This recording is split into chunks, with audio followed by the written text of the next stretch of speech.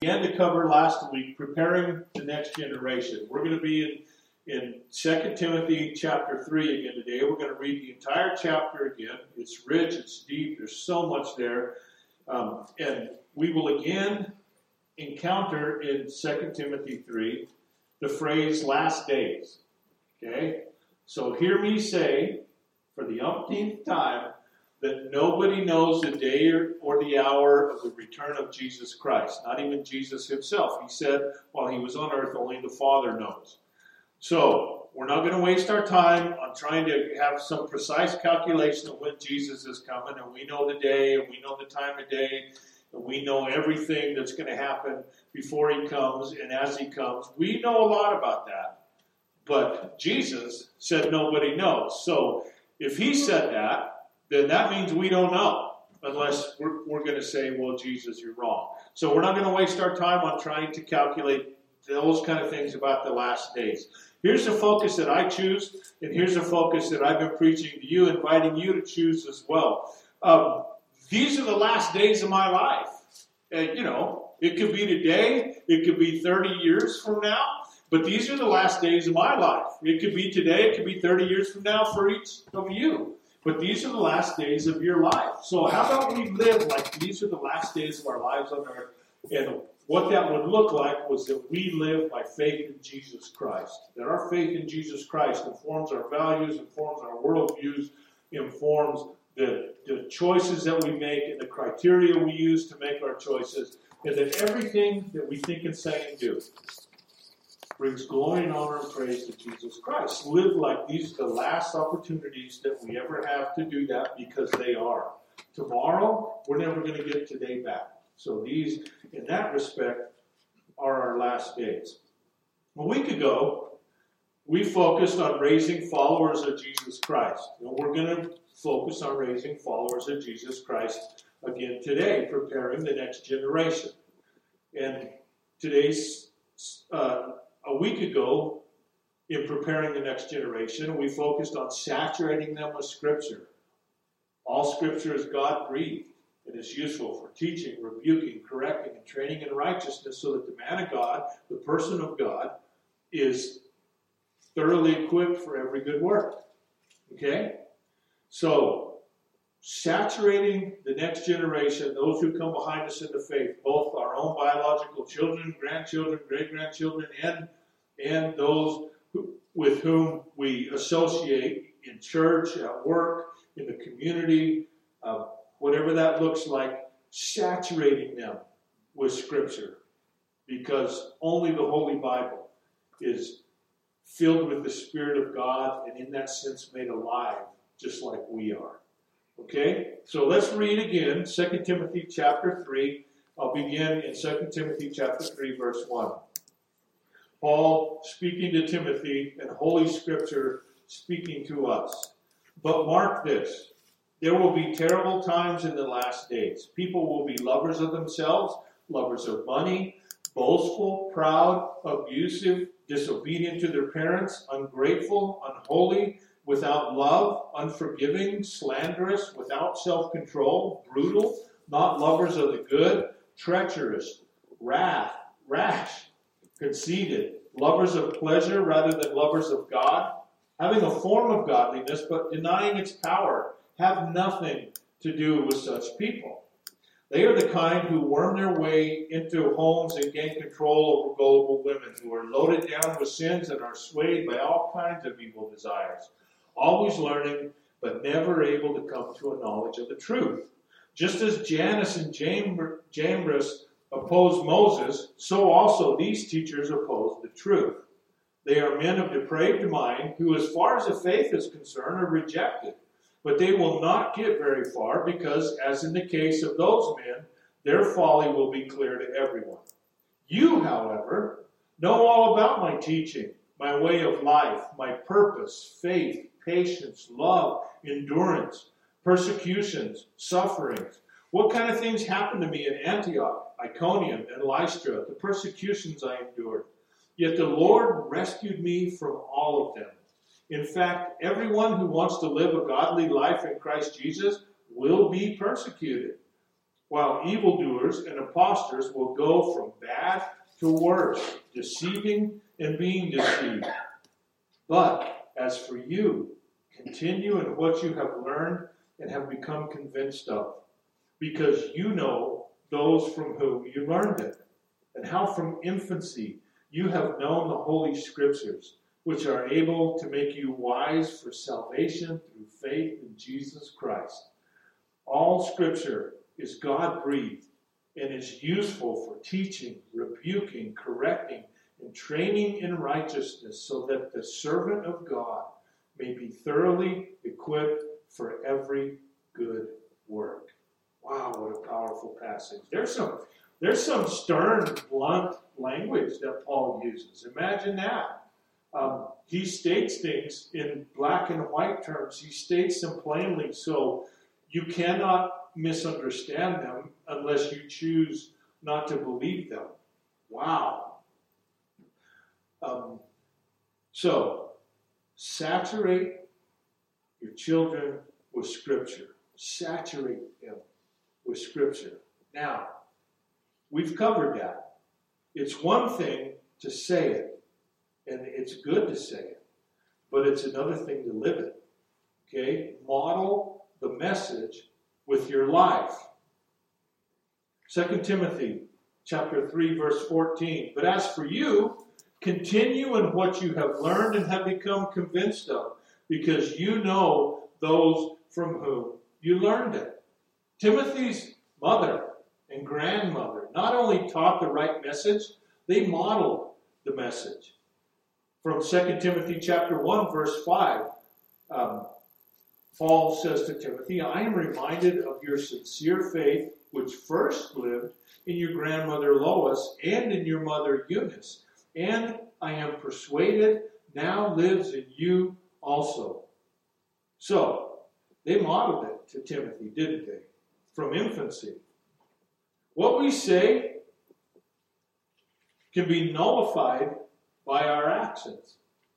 Children hear what they choose to hear, but they observe our conduct, do they not? What they look for is some consistency between what we profess and what we practice, what we say and what we do, between what you say you believe and how you act. I did not grow up in a Christian home. My dad was an outgoing guy and good public speaker. I watched him do that many, many times as a child. But when I became a follower of Jesus Christ in my early 20s, he was not a role model I could look to for living out the Christian faith. So I've always gravitated toward Christians who were older than me in years, who were walking the talk. When our children were young, we went to a church with a man named Lyle Jones. And he was ancient years old. I never knew exactly how old he was, but the dude was ancient. He was legally blind. He was only able to see light and dark shapes unless you were like really close to him, this close, and then he could make out a little bit of more details. He talked with a raspy voice. He was a greeter and stood out on the sidewalk by the parking lot when he was on duty, and his natural resting face was a grin. The dude was blind, man. I mean, you had to be, within 5-10 feet of him. He could hear you coming. He had hearing aids too. He'd hear you coming, but you'd have to get close before he saw the light dark shifting, And so when he put his hand out to you, it wasn't always exactly right where it should be, but he always extended your hand, and he always had that grin on his face. The dude was happy. The guy was full of joy and blessedness, and he would stand there with his grin and greet every person that came by him and give them a bulletin and speak God's blessing over them on the Sunday mornings that he was a greeter. Lyle was a retired missionary to the Native American tribes in the Four Corners area. He was a widower. His wife had gone on to heaven before him. one of his regular prayer requests. Okay, he's legally blind. He's a widower. He's ancient years old. And one of his regular prayer requests was for a lady friend to marry and to be healed from the toe fungus so he could go and return to ministry on the res. He never lost that desire to be in ministry. With all the things he did lose physically in life, man, he never lost his spirit. He never lost his faith in Christ. He never lost the joy that he had. One Sunday morning, we were both at the altar praying during a worship service. It's Arizona in the summertime, so it's blazing hot outside. I was in the congregation, not a pastor at the time, so I had flip-flops back in my chair, and I'd gone forward to the altar to pray, and ended up kneeling there at the altar next to Lyle, and so I'm barefoot. You know, my shoes, my flip-flops are back at the chair. And he finishes praying about his stuff, and he looks over, and I'm right there next to him, you know, so he could see a few more details than he could if I was even 2 feet more distance. And he says, "And bless that young man praying here with no shoes on." Oh my gosh, that's like part of the family lore now. We laugh out loud every time we think about that. He wanted me to make the prayer list for a Tuesday morning men's prayer meeting. He wanted me to make it larger so that he could read it and take it home and pray over at home. So I made it successively larger over several stages to the point where only one word fit on a 8.5 by 11 sheet of paper. And he still couldn't read it. But he wanted to be able to read it and take it home. That's just how he was. The love of Jesus just oozed out of Lyle Jones. And in the passage in my Bible that I have in my pastor study here at church, in the passage in the book of Hebrews that describes the heroes of the faith, I've written some names down in the margin. And one of the names I've written down is Lyle Jones. He is a hero of the faith. He had lost so much. His wife, his sight, he had toe fungus he couldn't get victory over. But he just loved Jesus, and it just oozed out of him all over everybody that came in contact with him. He is a hero of the faith for me. And he's been gone for decades now. But I can still follow him as he follows Christ because his actions matched his words about the truth of the Bible and faith in Jesus Christ. His walk matched his talk. So, I hope that you teach your children the 10 Commandments. In the 10 Commandments, it says, "You shall not give false testimony." Well, what happens when the doorbell rings and someone's collecting for a charity? Do you say to your kids, "Tell them I'm not available"?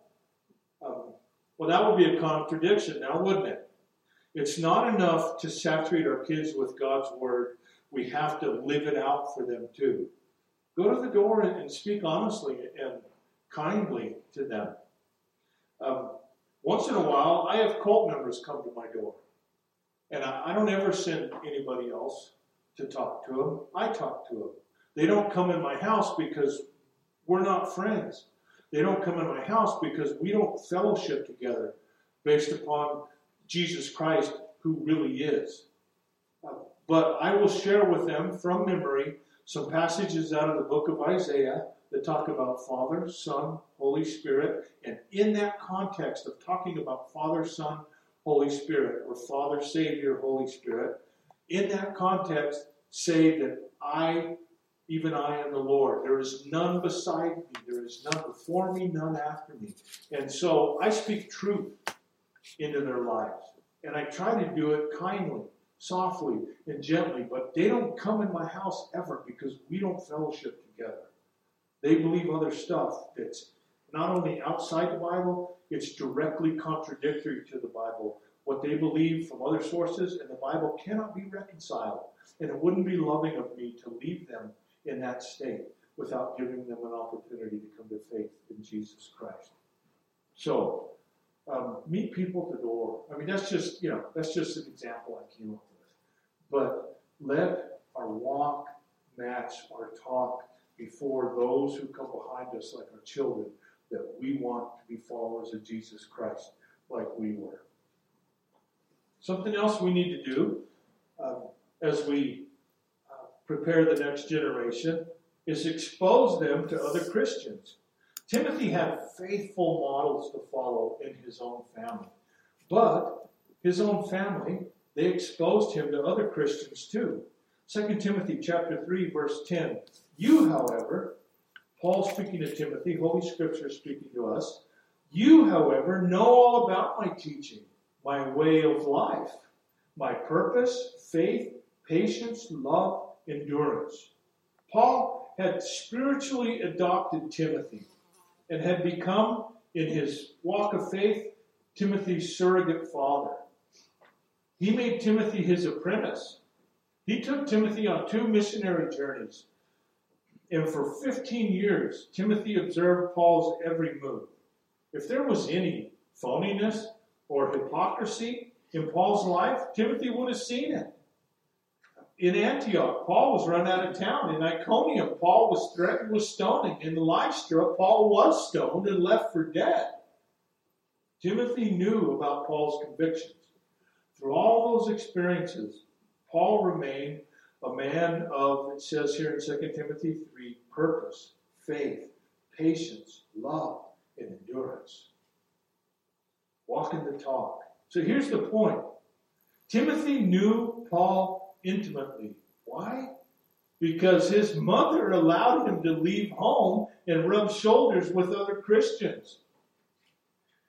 Listen to me, Grandpa and Grandma, Mom and Dad, be careful about holding on too long and too tight. Man, that's easier said than done, I know.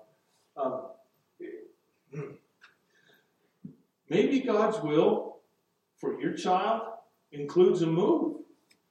Are you supportive or do you resist? Eunice could only hang on to Timothy and keep him at home for so long. And then she had to let him go to continue becoming who God had created him to be. She provided the foundation.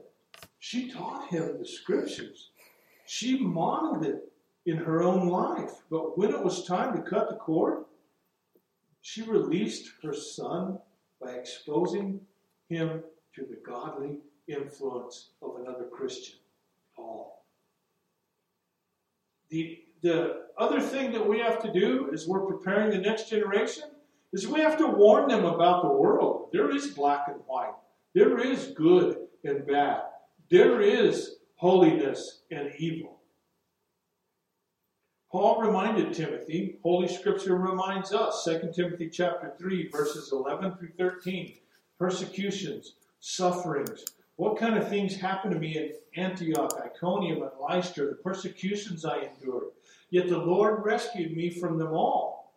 In fact, everyone who wants to live a godly life in Christ Jesus will be persecuted, while evildoers and impostors will go from bad to worse, deceiving and being deceived. Our children, those who come behind us as we prepare the next generation, they need to know that.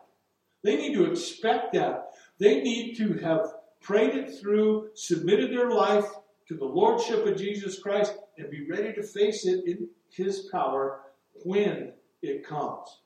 And we can prepare them for that. The temptations that my children and grandchildren face are worse than the ones I faced at the same age. The increased supply of disposable money, the availability of drugs and alcohol, the proliferation of multiple online temptations, and the liberalization of Scripture make it tough to be a Christian. Have you heard about the red letter Christians? Most Bibles print the word of Jesus in red. Red letter Christians reject any authority in the Bible except the things that Jesus said. Well, one of the things he said is, I did not come to destroy the law. I came to fulfill the law. So, in the red letters where Jesus said that, he's advocating for, he's blessing, he's continuing and fulfilling the law of the Old Testament. Yet, the red letter Christians reject any authority in the Bible except the things Jesus said. Everything else for them is optional. Well, what do you mean? That includes the words of Moses, the words of David, the words of Jeremiah and all the prophets. It includes the words of Matthew, Mark, Luke, John, Peter, Paul. Their contributions are rejected, even though Paul writes, and Holy Scripture tells us in 2 Timothy chapter 3, all Scripture is God-breathed. The Spirit of God is in Holy Scripture the same way the Spirit of God is in humankind, in you and me. Where does the world come up with such crazy ideas? Well, you may know that it's not anything new. Back in the Old Testament, in the book of Jeremiah, chapter 36, we are told the story of Jeremiah the prophet and Jehoiakim, king of Judah. God told Jeremiah to write on a scroll his prophetic word, condemning the king for his sins. So Jeremiah wrote the prophecy, and Baruch read the prophecy to the people. Micaiah, the king's secretary, happened to be in the fellowship that day. He read the scroll to the king's court, and then the king himself listened to the scroll being read. Guess what the king did? He didn't lop off the heads of Jeremiah and Baruch, and he didn't even lose his temper. He took a knife and cut out the offending prophecies and threw them into the fire. Thomas Jefferson did the same thing in his work titled The Life and Morals of Jesus of Nazareth. Jefferson copied the parts of the Gospels, the books of Matthew, Mark, Luke, and John, the first 4 books in the New Testament. Jefferson copied the parts of the Gospels he liked. He omitted the sections that were, according to him, contrary to reason. That included all the miracles, the feeding of the 5,000, turning water into wine, healing blind Bartimaeus, all of them. And it included the resurrection of Jesus Christ from the grave. In the late 1990s, about 150 religious scholars did the same thing at an event known as the Jesus Seminar. They voted with colored beads on which parts to include.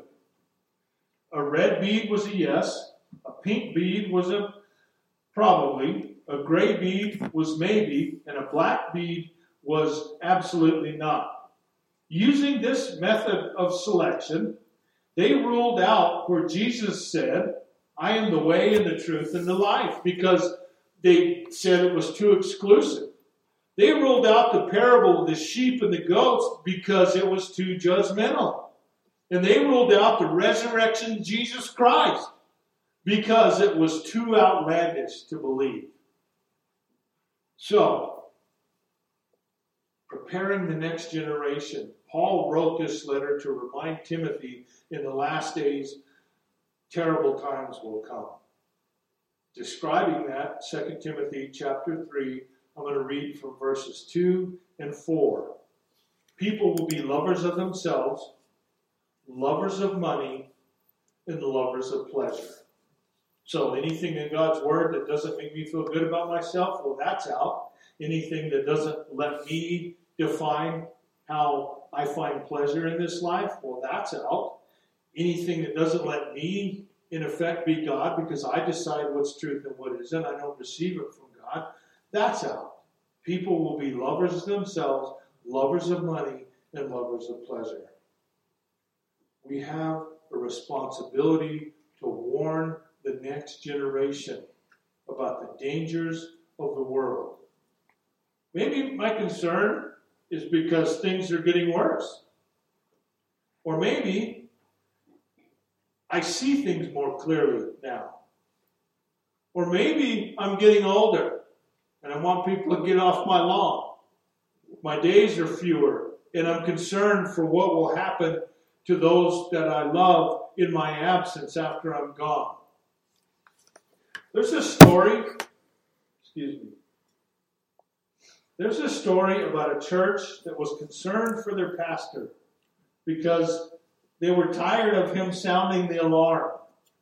Everything's not black and white, they said.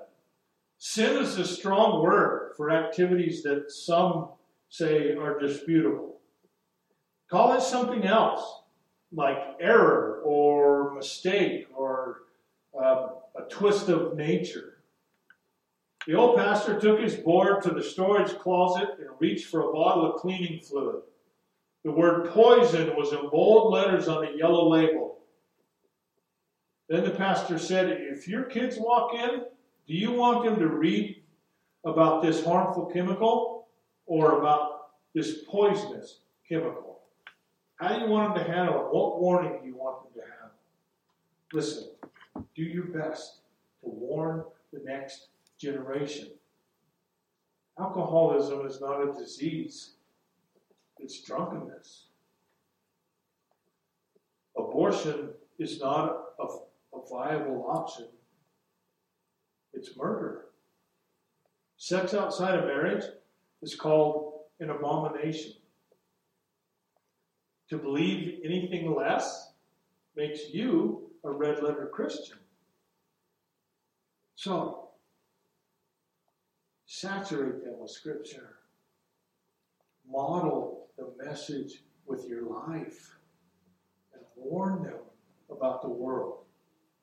This is the analogy that I draw on us warning them about the world. Because the world is so quick to accuse a Christian of being judgmental if we disagree with anything that they do, which is so obviously contrary to Scripture.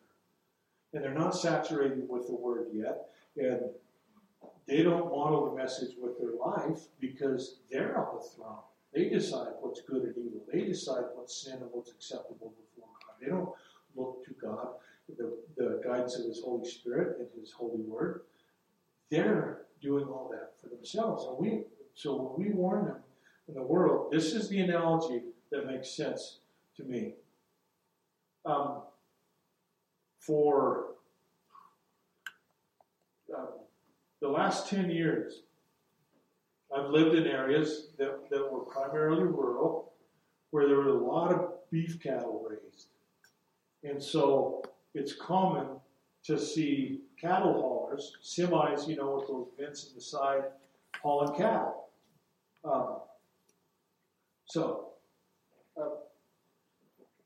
It would never happen around here in Gooding that one would drive over the speed limit.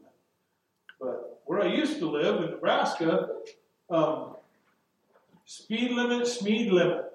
They must have got paid by the load because they were all going well over the speed limit everywhere they went. They'd come through town 10, 12, 15 miles over the speed limit. One time I had to turn left on the state highway, and I had to go into the lane of oncoming traffic, and there was no traffic coming, but I had to go in the lane of oncoming traffic not to get run over because I could read the guy's license plate in my rearview mirror. He was so close because I was slowing down to turn left, and he couldn't have slowed down enough in time for me to slow down enough to not wreck into the bar ditch, missing the side road that I was taking. So, anyway, imagine there's a cattle hauler coming down the road through the middle of town, 12 miles over the speed limit. And you're standing there on the sidewalk watching somebody who's preparing to cross the street. And they go to step off the sidewalk, off the curb, onto the street, directly in front of that oncoming cattle hauler. Do you let them go and say, you know what, that's your choice. God will bless you and everything will turn out okay. Be well and step right on out there. Boom. They get flattened, blown apart by a loaded semi going 12 miles over the speed limit. Is that love? Is that love? Or would the loving thing to do be to say, time out. Maybe even grab their shirt and say, don't step out there. There's a semi coming. You're going to step right in front of it and get killed. Is that love? It's telling them that the choice that they're making is wrong. It's telling them that that choice that they're making will lead to their death. But you give them a chance to stop and reconsider and live. Is that love? Is the first one, let them step out there and get run over? Is that love? You got to disagree with their life choices to do that. Or is the second one love? So, saturate them with Scripture. Model the message with your life and warn them about the world.